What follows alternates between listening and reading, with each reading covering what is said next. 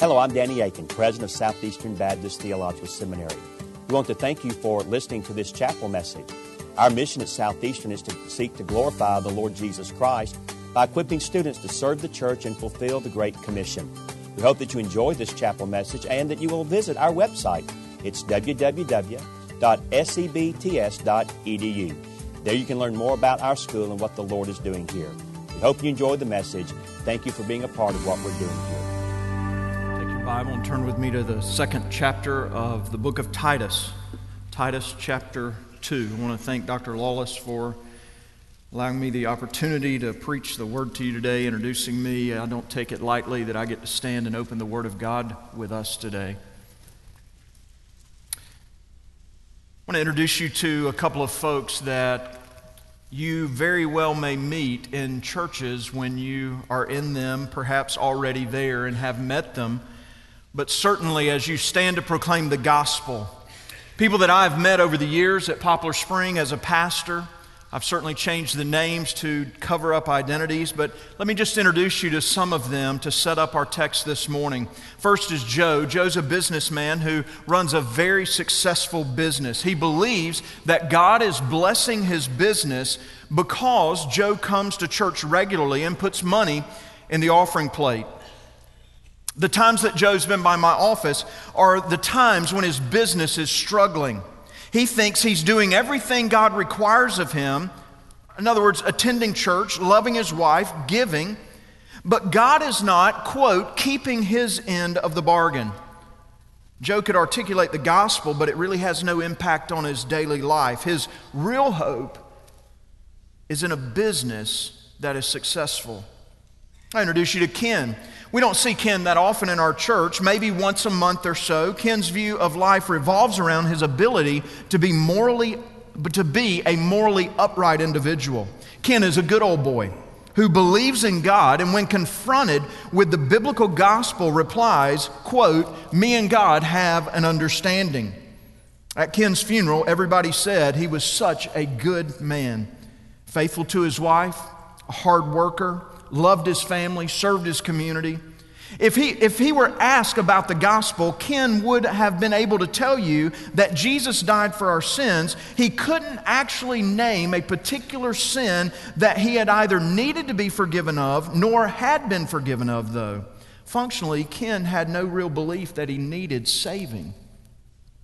Kate, on the other hand, was an older lady who visited our church for quite some time. She was always eager to have theological conversations, and this is where the problem really started. Kate didn't believe that God would actually send anyone to hell. So while the whole God taking on flesh thing was neat and gave us reasons for Christmas and Easter, Jesus' death, burial, and resurrection were not essential for salvation. Kate would always talk of God as a loving God who would never send anyone to hell. She knew what the Bible taught. She just chose to focus on the, quote, comforting idea of God's unconditional love. I could tell you more and more and introduce you to people that will be in your churches. Perhaps like Jane, whom I visited in her own home. She had not been to church in years, but was confident that she was going to heaven because she had been baptized as a child at a vacation Bible school when all of us went forward and got baptized. Jim, who is not sure that he wants anything to do with a God who either cannot, or worse for him, will not heal his physical body. His hope is in this life here. I could go on and on and on. Whether you're in rural North Carolina, where I pastor, or urban New York, or Hong Kong, or the bush in Africa, you will encounter people who do not either know the gospel or they do not get it right or refuse to believe parts of it. Now, let me be clear. There are folks that I have contacted and been in contact with in Bunn that are just outright atheists. Can I just say to you, they're easier to talk to about the gospel than those who believe something about the gospel, but either do not understand it or believe the entire gospel. It has been said the most dangerous lie is not that which is most blatantly false, but that which is closest to the truth. Brothers and sisters, it is imperative that we get the gospel right. People's lives depend on it. Your life depends on it. Your eternity depends on it. Our faithfulness to our Savior depends on it. In his letter to Titus, Paul is giving instructions on how to put what remained in order and appoint elders in every town in Crete, as you'll see back in chapter 1, verse 5. So after addressing the issue of leadership in the church, he moves to the stability and order of the church in chapter 2. And I want us to focus today on verses 11 through 14 of Titus chapter 2 as we see how Paul is presenting an order and a stability and a godliness to the church and how he bases that in the gospel. Would you hear the entire chapter with me this morning? Titus chapter 2, and then we'll focus on verses 11 through 14. Hear the word of the Lord. But as for you, teach what accords with sound doctrine. Older men are to be sober-minded, dignified, self-controlled, sound in faith, in love, and in steadfastness. Older women likewise are to be reverent in behavior, not slanderers or slaves to much wine. They are to teach what is good, and so train the young women to love their husbands and children, to be self-controlled, pure, working at home, kind and submissive to their own husbands, that the word of God may not be reviled. Likewise, urge the younger men to be self-controlled. Show yourself in all respects to be a model of good works, and in your teaching show integrity, dignity, and sound speech that cannot be condemned, so that an opponent may be put to shame, having nothing evil to say about us. Slaves are to be submissive to their own masters in everything. They are to be well-pleasing, not argumentative, not pilfering, but showing all good faith, so that in everything they may adorn the doctrine of God, our Savior. For the grace of God has appeared, bringing salvation for all people, training us to renounce ungodliness and worldly passions, and to live self-controlled, upright, and godly lives in this present age, waiting for our blessed hope, the appearing of the glory of our great God and Savior Jesus Christ, who gave himself for us to redeem us from all lawlessness and to purify for himself a people for his own possession who are zealous for good works. Declare these things, exhort and rebuke with all authority. Let no one disregard you. Heavenly Father, would you meet with us in these moments? Thank you for your word. Would you open it up to our hearts and our minds, and open our hearts and minds to your word, that we might be transformed thereby. We give ourselves wholly to you. Speak, Lord Jesus, by your Spirit, through your word, we pray. Amen. I want you to notice in this chapter that Paul is giving instructions on our present life. He says that down in verse 12 in the text that we're focused on. And I want you to note, though, the change in verses 11 through 14. Paul has given us instructions on godliness, and he changes here to give a full picture of the gospel so that Titus, the Cretans, and you and I will understand and present our lives in the context of the whole gospel to the Lord Jesus Christ. In other words, older men can't be self-controlled and sound in the faith. Older women can't teach what is good. Younger women can't be pure. Titus can't be a model of good works. And slaves can't be submissive to their masters. Indeed, as verse 10 would show us, none of us can adorn the doctrine of God our Savior in everything without getting the gospel right. So Paul turns to a reflection on salvation here, and he teaches us that salvation is what God has done for us in the past, what God is doing in us in the present, and what God will do for us and with us in the future. All three elements of the gospel, friends, are necessary for a true understanding of the faith. Leave one out or get one wrong, and the others are warped and skewed. We must believe and proclaim the whole truth about salvation. So today, what we're going to do in our little bit of time together is rehearse the gospel together, to revel in the gospel of our Lord Jesus Christ, so that you and I will be confident in what God has done for us in the past, co-laborers in what God is doing in the present, and clear about what God will do in the future. So let's dig in. Verse 11. I believe Paul is giving them an instruction here to be confident in what God has done for us in the past. the phrase in verse 11, "For the grace of God has appeared, bringing salvation to all people." Notice here there's an appearance of grace. It is the first epiphany of Jesus. It is Christmas and Easter wrapped up in one. It is a child born, a son given. Jesus, the God-man, has come, and it is the grace of God that has motivated and been seen in His appearance. Jesus was perfectly obedient to God's law on our behalf. Friends, that is grace. And not only that, He exchanges His righteousness for our wickedness. He brings salvation. This is our justification. God was in Christ, reconciling the world to Himself. He made Him who knew no sin, sin so that we might become the righteousness of God.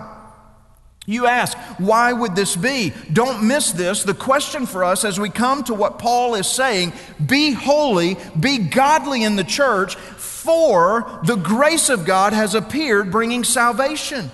Is it necessary that Christ would die? Can you tell Joe or Jim or Kate why Jesus came to die? Yes, 1,000 times yes. We are sinners. We're rebels, alienated from our Creator. And friends, you are going into contexts where people do not believe this. They do not believe that there is a need for a Savior. And if you do not believe there is a need for a Savior, then you will never look for one. Jesus said, "I did not come for those who are well. The ones who are well do not need a physician."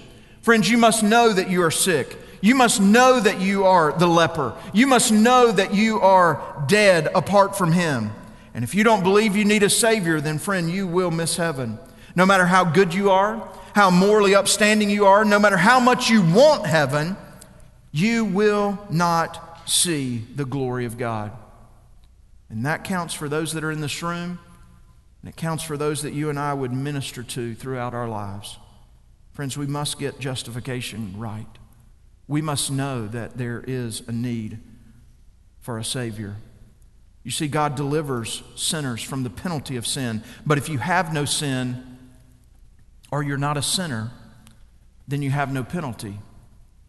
We live in a culture where there are beliefs about this. I think it's probably wrapped up in a book that was written years ago called "I'm Okay, You're Okay."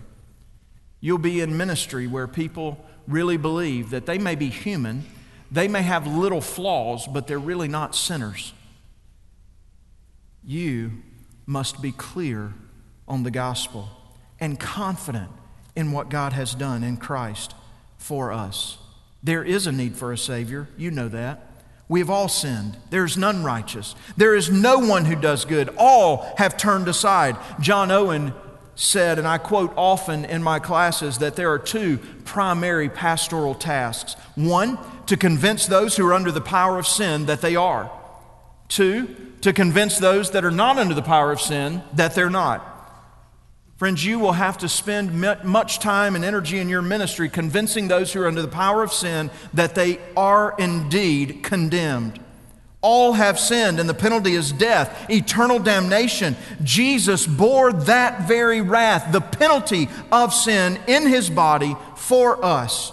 Paul describes this down in verse 14 as Jesus gave Himself for us to redeem us. Jesus purchased sinners with the price of His own blood. Notice in verse 11 too, Paul says, and this salvation that Jesus brought, the appearance of Jesus showing us grace, is to all people. We must address when the text says something like this, bringing salvation to all people. Of course, you know, this doesn't mean that all are saved. Rather, it means that none are excluded. It is only universal in that none are excluded from the gospel call to repentance and salvation. Whosoever believes in Him shall not perish but have everlasting life. Everyone who calls on the name of the Lord will be saved. Jesus bringing salvation to all people means that salvation is offered without distinction to ethnicity, to nationality, to socioeconomic background, to our status, to our age, to our gender. such that for those in Christ there is neither Jew nor Greek, there is neither slave nor free, there is neither male nor female. Friends, we proclaim a gospel, the justification of our Lord that excludes no one. And we proclaim it as an invitation, as a call of God to repent and believe. And this, our justification, is amazing grace. How sweet the sound that saves a wretch like me. Jesus appeared bringing salvation. Friend, today, if you happen to be in this place and you have not experienced what God did in sending His one and only Son to die for you, the Bible calls you to repent and believe in this gospel. This is good news that God would come and forgive your sin, set you free from the bondage of sin. There is no amount of self-reformation, of good deeds that can accomplish what Jesus did on our behalf. If you find yourself in this place, in that condition, I've prayed for you already today that the Spirit of God would draw you. Talk to someone beside you. They would love to share with you about how to repent and believe in this gospel. Brothers and sisters, we must never forsake the work of Christ on our behalf. A couple of weeks ago, Art Azurdia was here, and he made this statement to us: never get far from the gospel. I'm afraid that I've heard much preaching, I've heard much teaching, and read too many books that say, yes, I understand your gospel, I've prayed that prayer, and they move on to what really happens in life. Friends, listen, don't get far from the gospel in your ministry. It's what Christ has done on our behalf that changes us. We must never forsake the work of Christ on our behalf in our teaching, in our preaching, in our conversations, in our testimony, and in our counsel. The only confidence we have is in the finished work of Jesus on the cross, His power over death seen in His resurrection. And so Paul begins showing us the appearance of Jesus and grace bringing salvation to all people. Next, Paul turns to our lives in this present age. We cannot understand godliness and our life of good works that we are called to apart from Christ's finished work on the cross. This is God's grace. But once we experience the work of grace in our deliverance from the penalty of sin, listen, grace is not finished. And so in verse 12, Paul says the grace of God has appeared, not only bringing salvation, but training us. We are co-laborers in what God is doing in our present. Sandwiched between the first coming of Jesus and the second coming of Jesus, we find ourselves in this present age. If verse 11 is about our justification, verse 13 is about our glorification, verse 12 then is about our progressive sanctification, the process through which God is making us what He has declared us to be. Note this, Jesus' first coming is described in this text as an epiphany, an appearance of grace. His second coming is described as an epiphany or an appearance of glory. In between, we are transformed by grace, prepared for glory. 'Twas grace that taught my heart to fear, and grace my fears relieved. 'Tis grace hath brought me safe thus far, and grace will lead me home. So what God is doing right now is training you. One of the greatest works that I've read and most formative works that I've read on this topic is Jerry Bridges in The Discipline of Grace. I'll commend that to you. God's grace, Bridges says, is at work in you. Away with any conversation or even debate on what we call the Lordship salvation. If God has redeemed you, His grace that redeemed you changes you. He is making us like Christ. And so Paul says in verse 12, grace is training us. Training. We get our English word pedagogue from this Greek term. A schoolmaster, a tutor, a teacher. The ESV's picture of training here is perhaps a picture that captures as best as we can capture what Paul is teaching us here. In 2010, I had one of my best friends that I pastored a church with for many years, and we decided to do a marathon. Now let me be clear, you can look at me and say, this guy's not a runner. I'd been jogging for a while for my health with a friend in the early mornings. The farthest I'd ever jogged, I don't even say run most of the time, you understand. The farthest I'd ever jogged was about 2 miles. And we had this crazy idea, and I'm not sure exactly what we were thinking when we did it.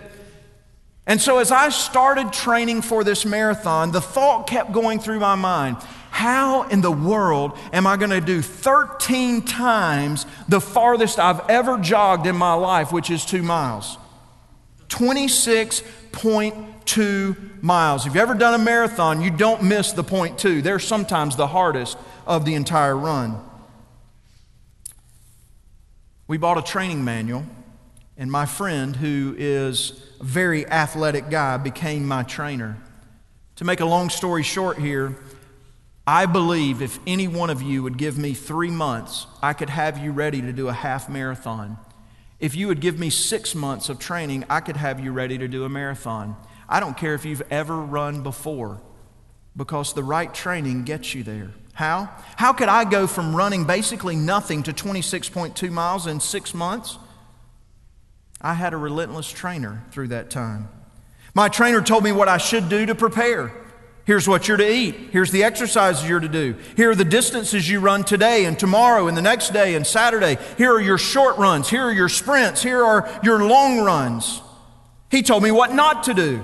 Don't eat this kind of food. Don't wear these kinds of shoes. Don't run in these kinds of intervals. You see, friends, grace is our trainer, just like Steve was my trainer for the marathon.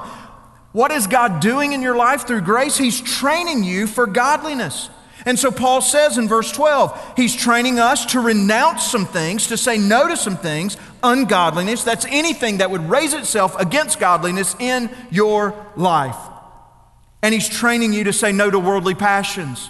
Those are the passions that are matching the world, the age in which we live. This world has passions that it would put before you. Your flesh is drawn to those very passions, and grace is training you to say no to them. I remember as we were running the first time that I ran 5 miles, and I was amazed.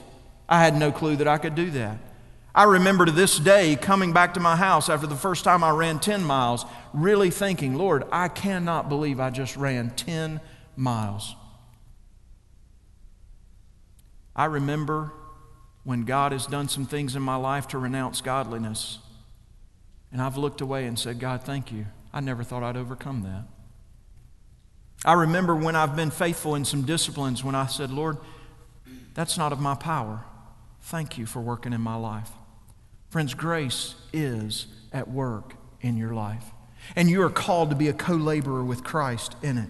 Grace is our trainer. It's training you to say yes to some things and to say no to some things. Notice the order, by the way, in Paul's thinking. The grace of God in Jesus Christ is experienced in your deliverance. Then the grace of God in Jesus Christ is evident in your living. You will be changed. As the old preacher used to say, if there is no change, there is no salvation. We don't change so that God will save us. We change because He is saving us from sin and self to faith and holiness. If you try to accomplish this on your own, friends, listen, you will ultimately fail. Oh, can you accomplish some self-reformation? Sure you can. Sure. But morality can never be an end in itself, nor is it a means to salvation. If you're somewhat successful, you'll end up in pride and self-righteousness, which is sin. You'll say, look what I'm doing. Look how well I'm doing. And you immediately sinning. Pride, self-righteousness. God owes me today. I've given. I'm living right. I go to church. God, you owe me. What happened to our deal? Morality can never be an end in itself as a result of what God has done. If, on the other hand, you fail and you can't live up to your expectations or what you believe God's expectations are, you will end in despair because you cannot do it. So friends, if you try to live the gospel and jump into verse 12 without verse 11 to accomplish morality in your life without dependence upon Christ's finished work in your life, if it is not grace in your life training you to say no to some things and to say yes to some things, then friend, you will either be in pride or despair. But my friends, it is a work of grace for God to give us godliness, holiness in our present lives. It's a work of grace. Jesus' death assures us of His love and forgiveness. His resurrection reminds us of His great power over sin and death and hell and the grave in our lives. We have confidence in the finished work of Christ on the cross to deliver us from the penalty of sin, and it is His continuing work of grace now in which we co-labor with Him, the one who has freed us from the power of sin. He breaks the power of canceled sin. He sets the prisoner free. His blood can make the foulest clean. His blood availed for me. Jesus not only purchased us, He purifies us. Verse 14. So far, grace has appeared bringing salvation and training us. Now Paul turns to one of the major motivations of our repentance and faith. And friends, I think this is one of the motivations that we often overlook or fail to preach to our people. One of the motivations that we must have for living in holiness, it's not only the finished work of Christ on the cross, it is His second coming in glory. He will not come in grace the second time, He will come in glory. The second coming of Jesus will not be as a baby in a manger to be cursed and die on a tree. It will be as a king in glory. Indeed, the King of glory shall appear. And so Paul moves to his third movement here to show us the King of glories coming for us. It will be just as decisive as the event of His birth, life, death, and resurrection, and it will change everything. So not only can you be confident in what Christ has done for you on the cross, you can be confident in His grace there, but you can also co-labor with Him in grace. Now we can be clear about what God will do in the future.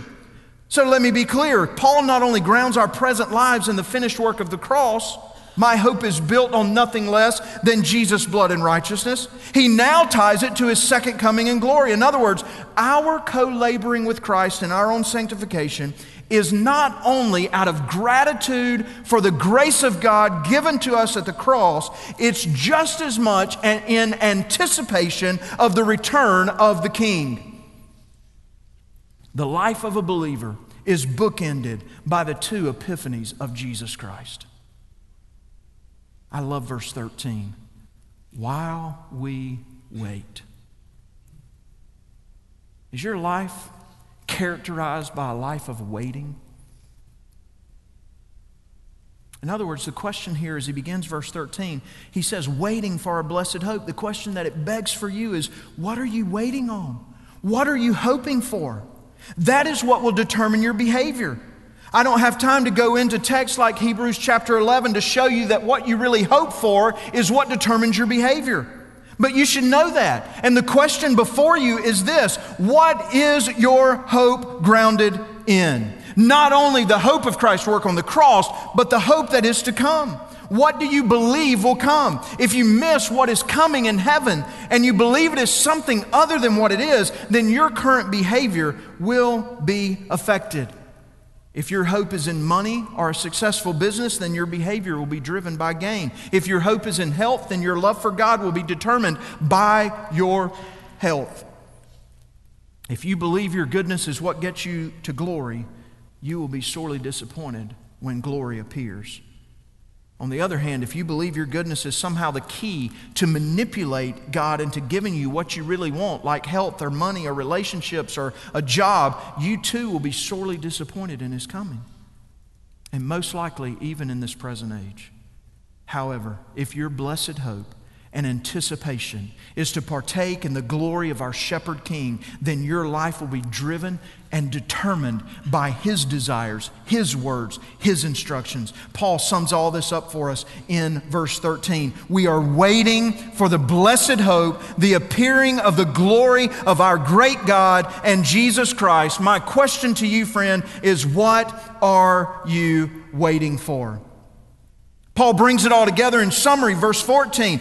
Who gave Himself, Christ, who gave Himself to redeem us, He purchased us. And to purify us for Himself, He purifies us for Himself a people for His own possession. He possesses us. In John chapter 14, Jesus said to His disciples, I go to prepare a place for you, and if I go, I will come again, so that where I am, there you may be also. Friends, the glory that is to appear is the motivation for our sanctification today. One of my all-time favorite things about having children and being a dad is when Daddy gets home.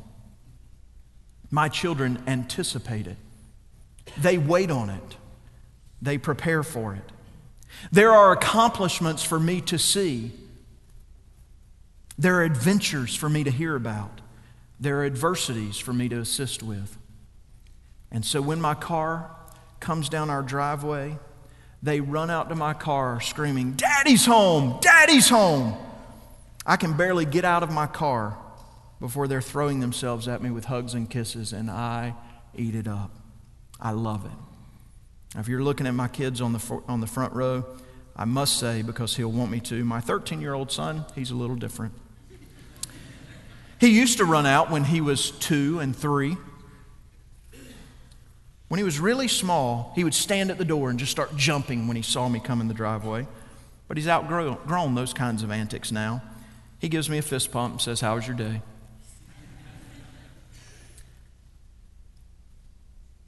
I fully expect my children to outgrow that. And I don't take for granted that my daughters just really, really anticipate and wait on Dad to get home.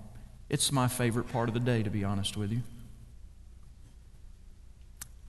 My prayer for us today is that as we wait, we will never lose the anticipation of the coming of our King.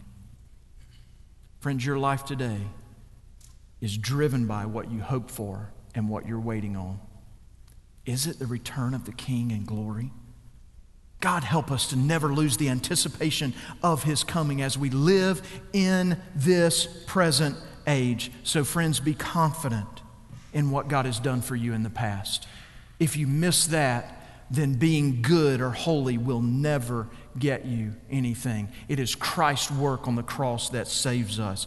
Be confident in Jesus' work in your life and grace today to train you to say no to some things and to say, yes, this is what He's doing in your present life, and to be clear today about God's return, what He will do in the future as He comes as the King. As He comes, the return of the King in glory. Live today, waiting for it.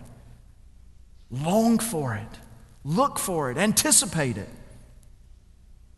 In both how we live and how we proclaim the gospel in our churches and to the nations, so that we will get the gospel right.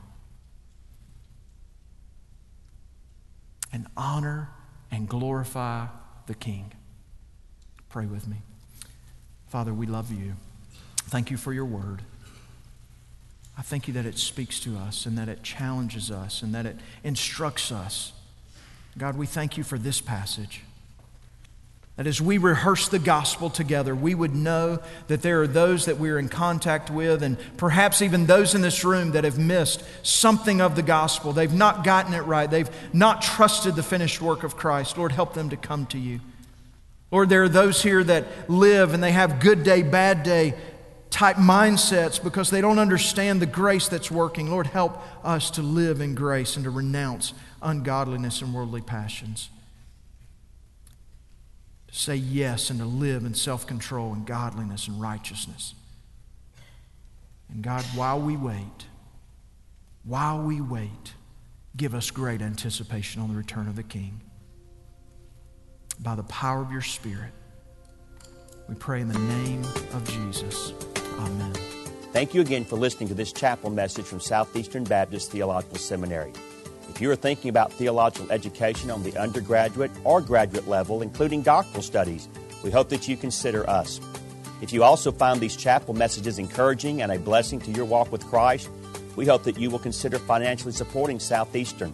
Our graduates are literally serving the kingdom across this globe, working to carry the gospel of Jesus Christ to a lost and dying world.